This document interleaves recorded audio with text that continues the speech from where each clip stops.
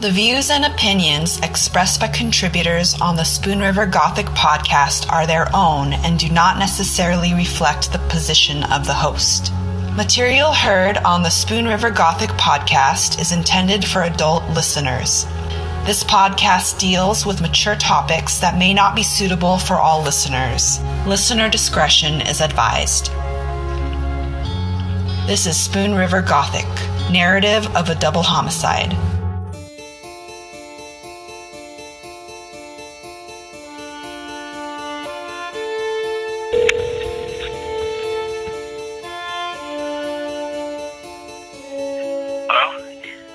I was hoping to reach Mr. Jeff Bennett. This is he. Hi, my name is Jinra, and I'm conducting research for a criminal justice report on Donnie Bull for an upcoming podcast. I was hoping to know if now is a good time to chat with you about him, or if we could talk at another time. Who's it for? It's for an upcoming podcast on Donnie Bull. Upcoming podcast for Donnie Bull. Yes.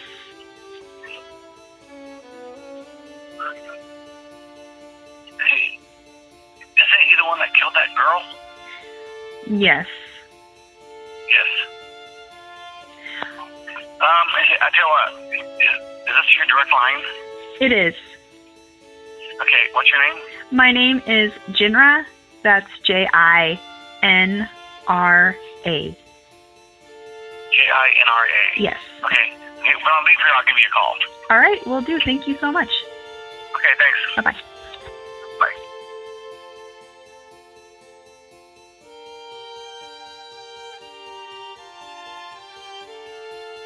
Hello? Yes, it is. Oh, hi. Sorry. I was just calling you back. You were talking to somebody from Loneburg Media named Jinra.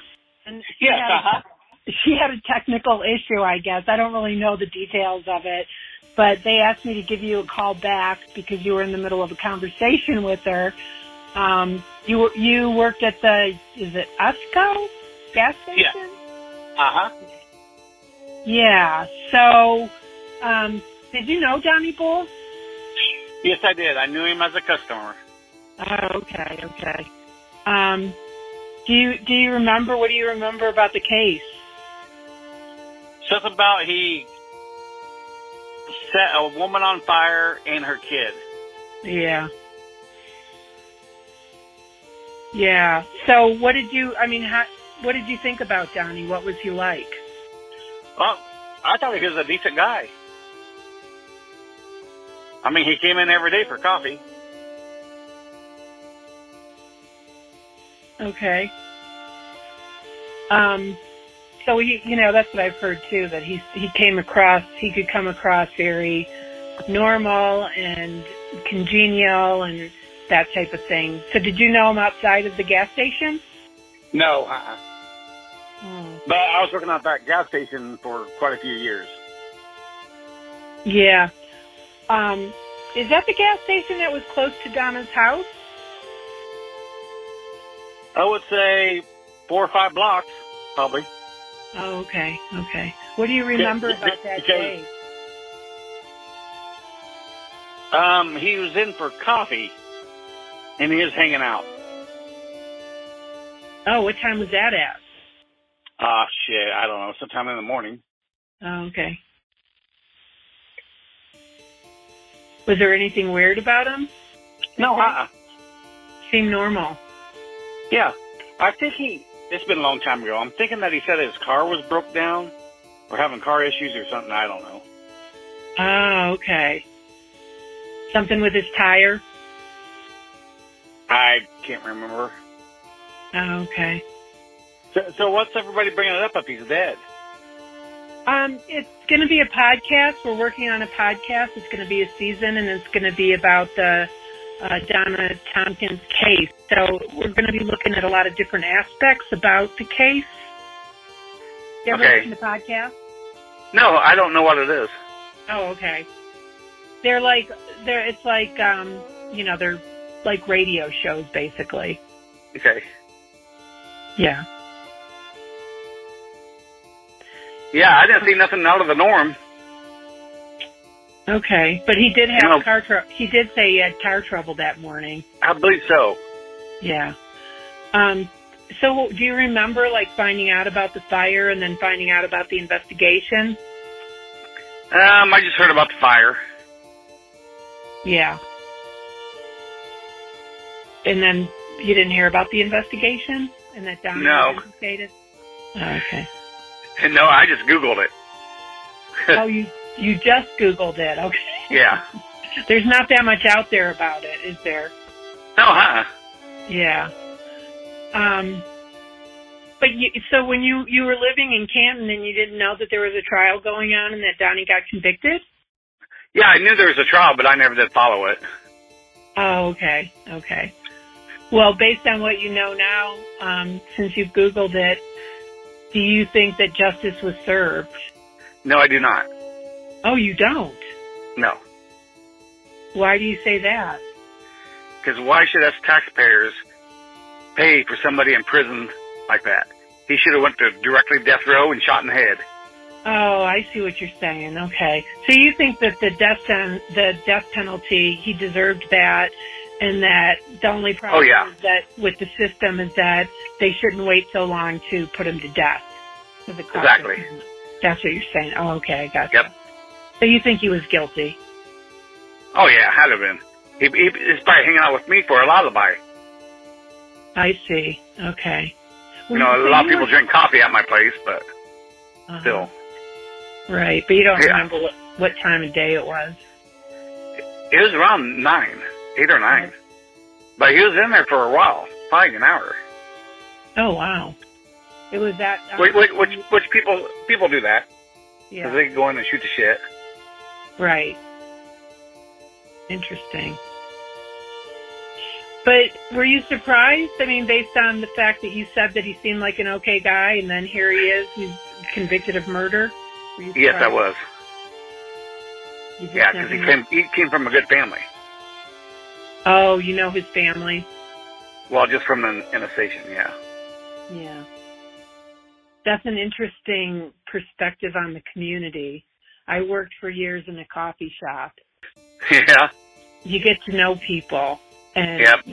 You get to know them in a way that other people don't know them because they come in every day and you see their routines, you see their moods, you have conversations with them about their life. And yeah.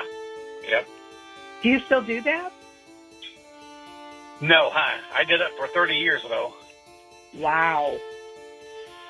Were you the manager? Yes. Okay. Is there anything else that you can tell me or you want to tell me about Canton or about being in that position in the community? Because I'm fascinated by the community. Yeah, the community is great. Canton's a good town. It's a pretty good town. Oh, okay. Well, you stayed there all your life, so it must be. Yeah. Yep. Yeah. And like I said, I'm very happy he's dead, especially when he murdered the girl and her kid. Right. Did you think that there were any other suspects? Boy, I don't know. Probably not. Okay. Yeah. All right. Well, I do appreciate your input. You're welcome. Have a good day. You too. Bye-bye. Bye.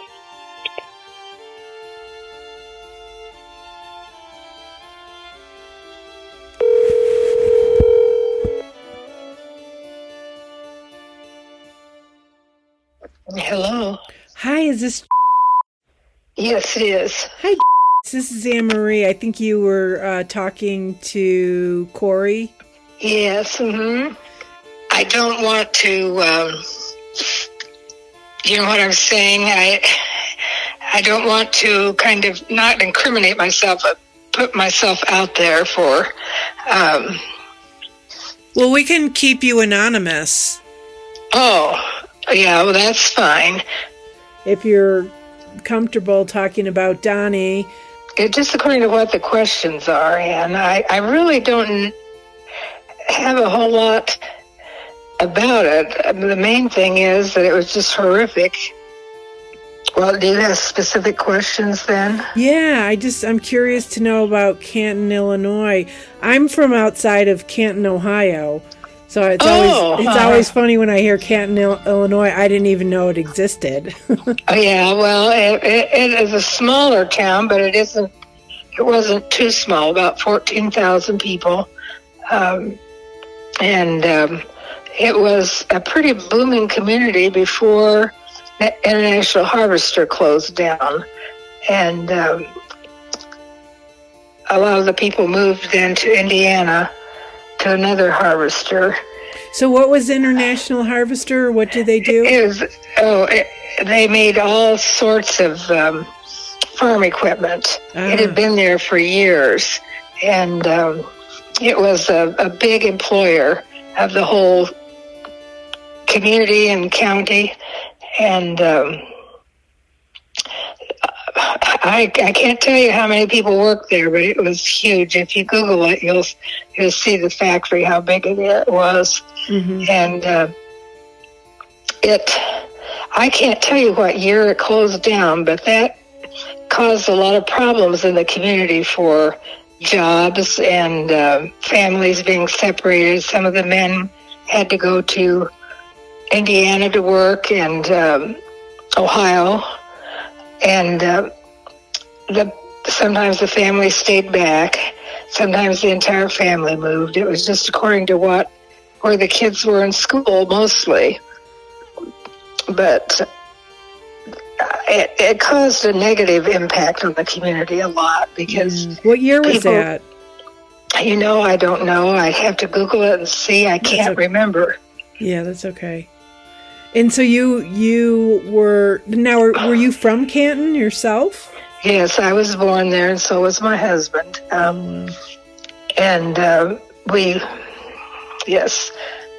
We came back and taught there. I taught at the elementary school, and he taught at the college. There was a college right outside of town called Spoon River College, and a lot of the kids would go there because it was a junior college, and then they go on to a 4-year school from there. And that was a positive thing in our community, and there were many positive things, but that really knocked the economy when that moved. Yeah. So my brother he was in management. He ended up going down and managing the Memphis plant for a while, and they were just all over, It was comparable to John Deere or something like that. I don't know if you're familiar with farm equipment, but... A little bit, not too much. Mm-hmm, mm-hmm. Yeah. That sounds like a devastating blow to a community that it was is built around, so I can imagine. So how did the community, I don't want to say bounce back, but how did they adjust? Well, it has never been quite the same economically, but right now there are people that have taken hold and started things, and like at the time a lot of the businesses ended up closing and so on, but then now they're starting to reopen. And after I can't even tell you what year it was, but later it caught on fire, and nobody knows what caused the fire, but anyway, it burned and burned and burned, and black smoke. It was really toxic. Mm-hmm. And it was very strange that it did. The International Harvester had a whistle, a big, loud, deep whistle that would blow when the people would go for lunch. And then in the morning it would blow when they were just to be at work, and then it would blow again when it was time for the workers to go home. Now, there were night workers, but anyway, everybody missed that whistle so much because it was just, you kind of knew by the whistle if you had to hustle somewhere. Yeah. Yeah. it was really the base of the whole community. Wow. For a while, it continued in Memphis and Ohio, I think. I'm trying to remember where in Ohio that was, because some of my friends' husbands worked there. But like, if there were, like, one of my teacher friends, her husband ended up there, and but she had her job, and lots of years, and so she stayed back, and then he would come back on weekends. It was quite a drive. I wish I could remember the name of the place in Ohio it was. But some of the people had to go out of town for work. But it was a devastating blow to the community. Yeah. But they're coming back now in different ways, things like art shows and more aesthetic things, Yeah. People trying to keep it going. Right. And it has changed the community some. There was a prison built outside of town, and that kind of changed the atmosphere also. Mostly it was just the workers around, but anyway, it did help the community have work, right? For some people. Mm-hmm. And then, Canton always had a wonderful educational system, always. They were known for it, at least by their students, mm-hmm. that went on to college. I remember the many compliments I got. In fact, my English teacher wrote back to my English teacher in high school because the other kids hadn't had this as much training, as we had. And it was just lots of talent. There were the little theater outside of town, and just a kind of a regular community. Going to homecoming games and things like that was, for the kids was a big deal. How did, just out of curiosity, how did Canton get started? Like, what was its history, its early history, if you... Right. I was a settler by the name of Isaac Swan. And actually, I taught at the school, Isaac Swan, and that's where Donnie was in 5th grade when I was there. I believe I only had him for maybe reading or something. We switched classes for reading and math. And I can't really remember. That's a long time ago, and I got lots of students. It just kind of, when you think of all the students you had, it really adds up. I can't imagine. I know my dad went to school and graduated there, and my mother graduated from a small town called Lewistown.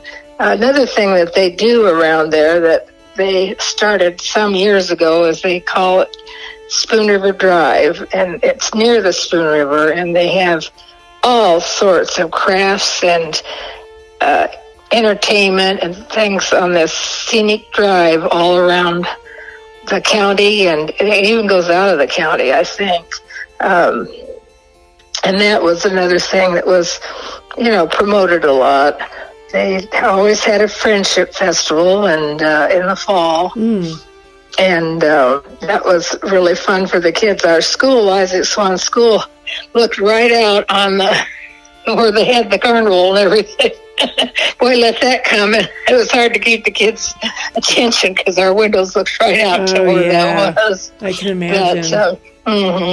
But no,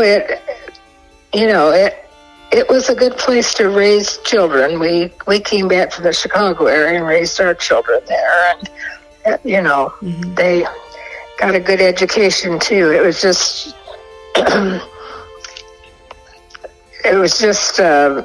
I don't know, just a good place to bring up children. Home of Lincoln. I was going to tell Corey there probably are some other people that might have more information than I do. There are a lot of people that are more historians than I am. Sure. I've been away about almost 20 years now, and so. So, and you were a teacher, you taught the 5th grade in... Yes, I did. Canton. I taught at Ingersoll and then, I'm going backwards. At Isaac Swan, I had taught in Hinsdale, Illinois, and then I came back and taught at Isaac Swan. And then it closed because there weren't enough students in the town after things started to go downhill. Mm-hmm. And they closed that school, and then I went to Lincoln School and then to Ingersoll School. One thing about it, Canton had many, especially one benefactor, that there were many buildings, schools, the library in town, beautiful library, everything, beautiful parks, and his name was Ingersoll, and he really left money that is just unbelievable what all was built, and they've always kept up the buildings, they had to tear some down and build new, but that money was always there, mm-hmm. It's a wonderful library for a small town. It was just kind of unbelievable. They were ahead of their time at the time, Yeah. Mm-hmm. So you were Corey's teacher? I was. And what kind of a student was Corey? Well, he was quiet, but he was a good student. And, you don't remember every one of them, but I remember Corey. He never caused any problems, and had a lovely mother and cooperative mother. They aren't all cooperative parents. No, yeah. As the years went on, they became less cooperative. But anyway, that Corey and I then met. I don't know. Somehow I don't know.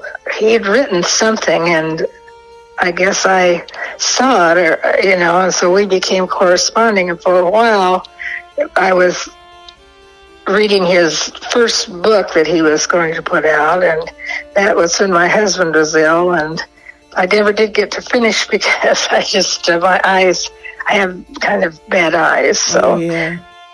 Oh, and Canton had a beautiful golf course right in town, mm-hmm. and that eventually went under and now it's a cornfield. It was beautiful. My dad, I'm glad he didn't live long enough to see it become a cornfield, because he was on the board there. It was really nice. Mm-hmm. But the Big Creek Park there, we had a swimming pool that was built in, during the Depression. They had the TVA, and what else did they have? I can't remember what else. The workmen, they hired people to work on it through the government, and the most beautiful swimming pool was built.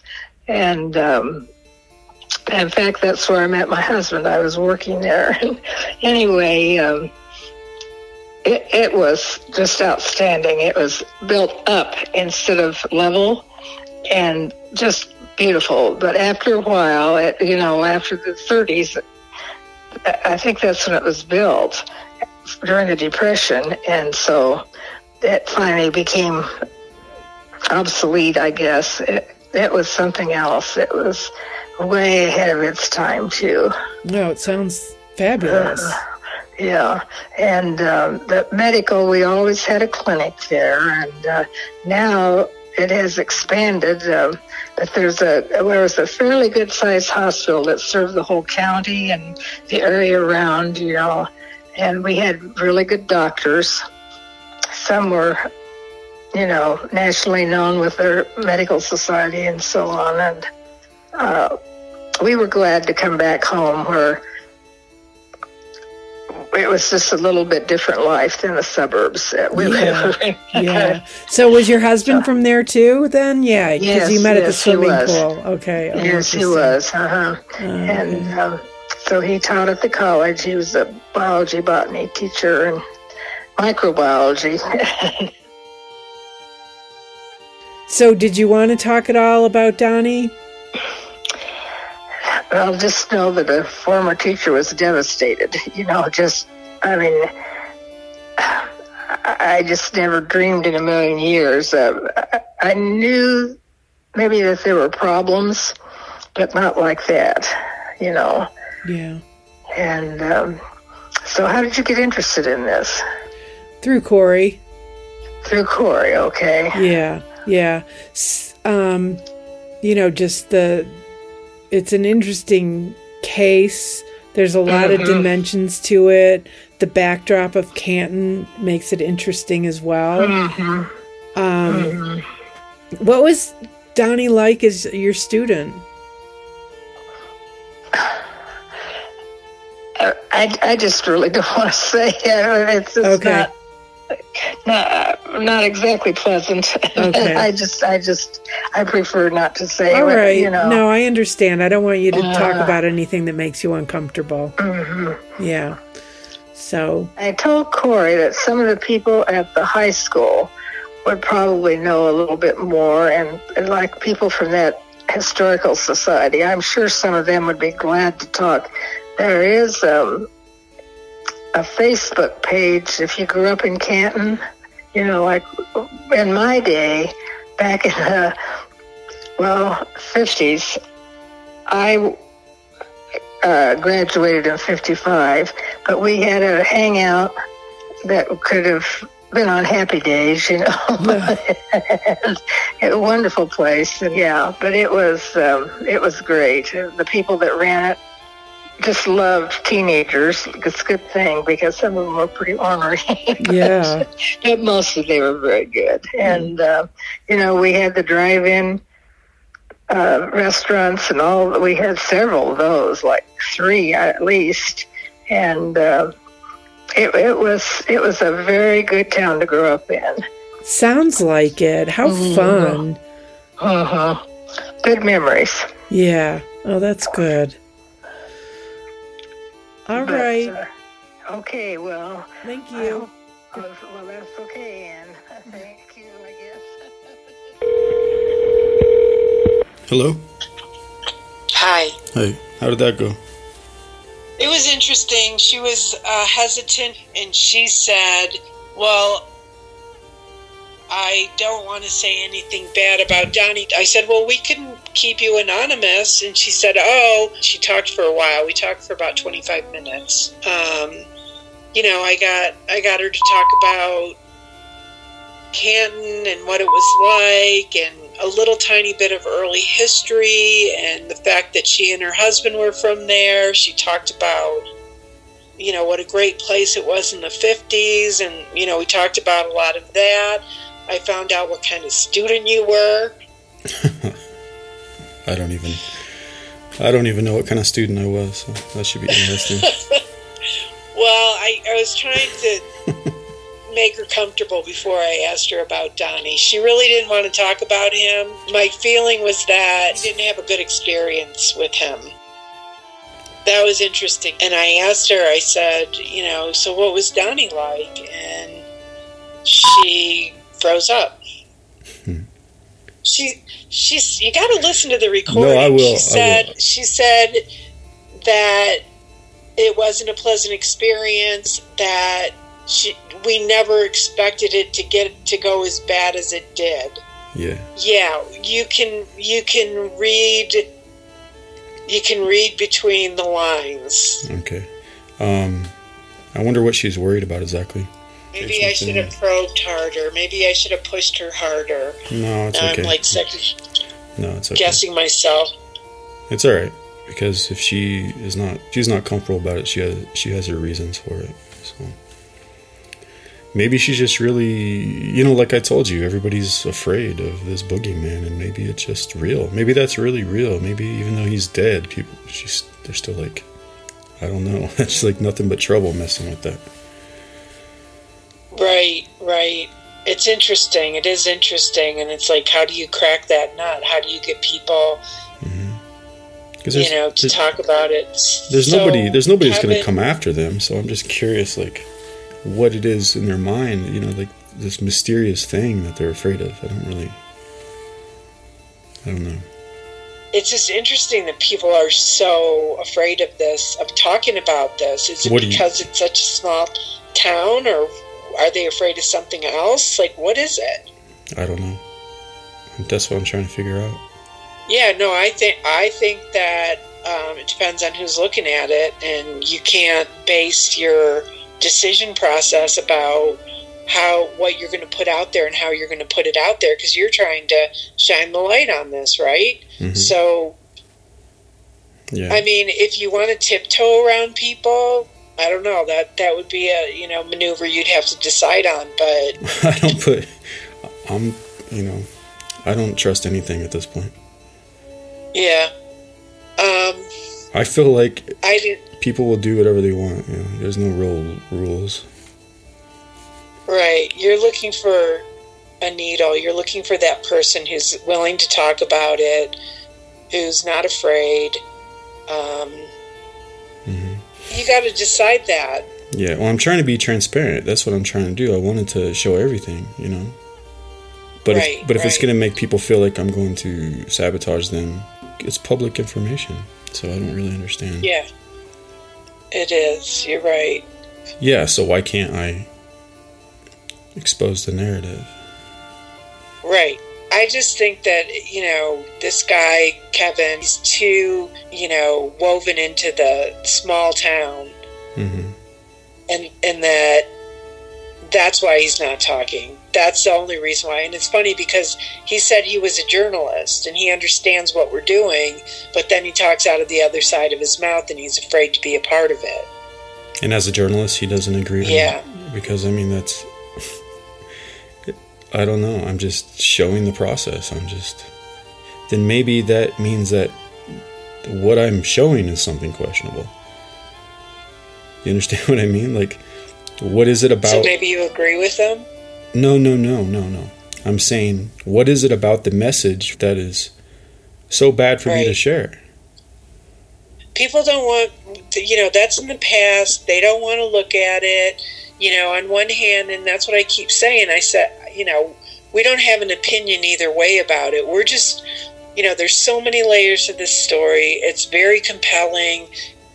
And the fact we're trying to shine the light on it. Mm-hmm. And what the truth is. And what is the truth? And this is what I told him. I said, the truth is what the truth is for you. What the truth is for the people that we talk to. That is the truth that we're trying to uncover. And whether he realizes or not, his reticence, his desire to not be associated with it is a truth. Mm-hmm. Yeah. How affected they are is something, in itself. Yeah, he doesn't want to look at it. He's like, I just trust the system. He kept saying that. I trust the system, and, I don't want to be a part of questioning it. I don't even know. So, if it all comes down to, like, that Instagram post, here's what I'm saying. Like, if it's so bad that I'm showing what people are giving me, then... is that on me, or is it because I'm exposing something that somebody else is doing that's shady? And if I can't expose that, then what are we even doing? I think it's the nature of a podcast to show everything, and of course some people are going to be turned off or freaked out by it. Right. But also that's what caught his attention, so maybe I did something right. Well, and that's part of the story, is his reaction to it. Yeah, all I did was post the reaction from the guy who writes the narrative for the police department.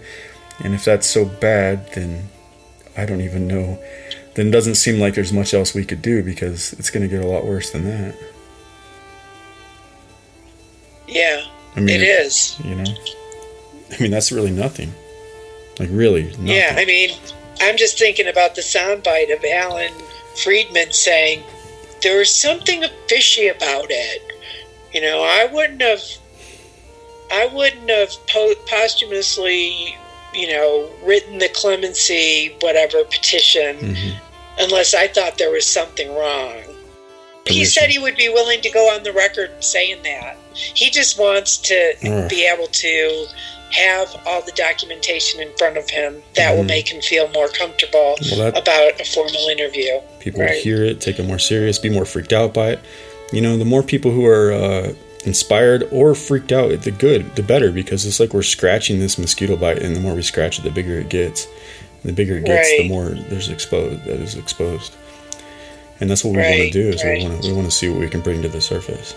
And I think there's a lot. I mean, there must be something there, because this is nuts. I know for you, like, you've never even been to Canton, you don't care. And to tell you the truth, Canton scares the shit out of me. I'm terrified of that place. I'm interested in the history, because I'm a history geek, but I hope we can look at this. I hope we can look at this to the side of Canton, you know, as like a universal story.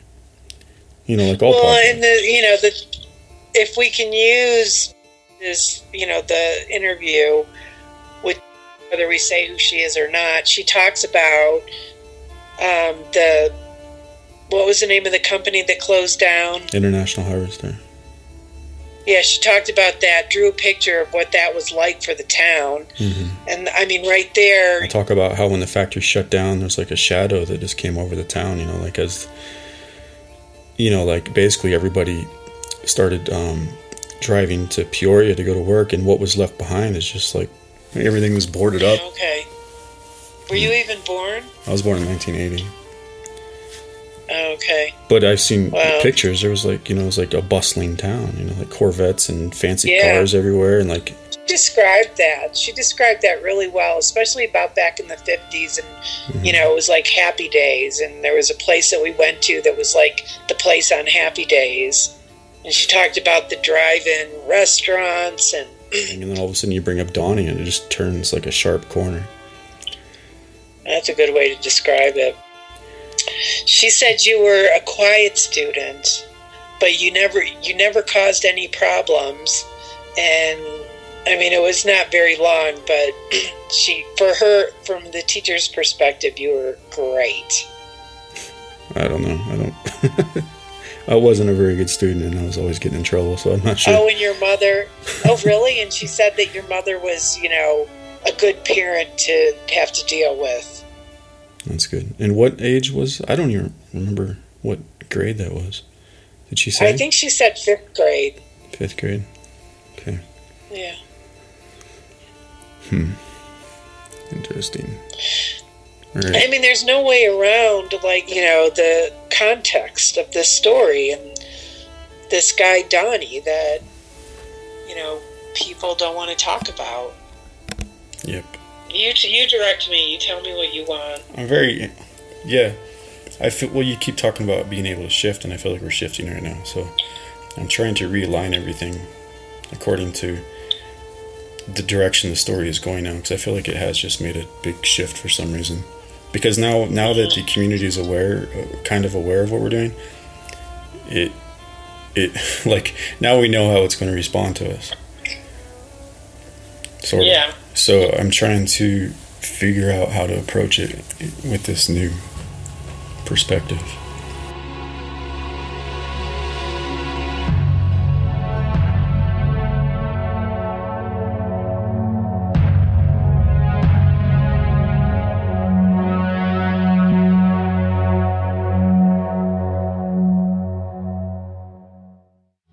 Spoon River Gothic is a production of Lonebird Media in association with CZ Studio and Radio Verite. The show is produced by August Olson, editing, directing, and producing by Corey Zimmerman, audio mastering and engineering by E. Mastered. Research is done by Anne-Marie Cannon, Chelsea Mesa, and me, Jinra Illustrissimo. Spoon River Gothic is written and hosted by Corey Zimmerman. You can follow the show at czstudio.works and read the blog at spoonrivergothic.com. Show some love by leaving us a rating or review on Spotify, iHeartRadio, Apple Podcasts, or wherever you get your podcasts. And stay tuned for the next episode as we dive deeper into the Donald Bull case. Thank you for listening. This is Spoon River Gothic, narrative of a double homicide.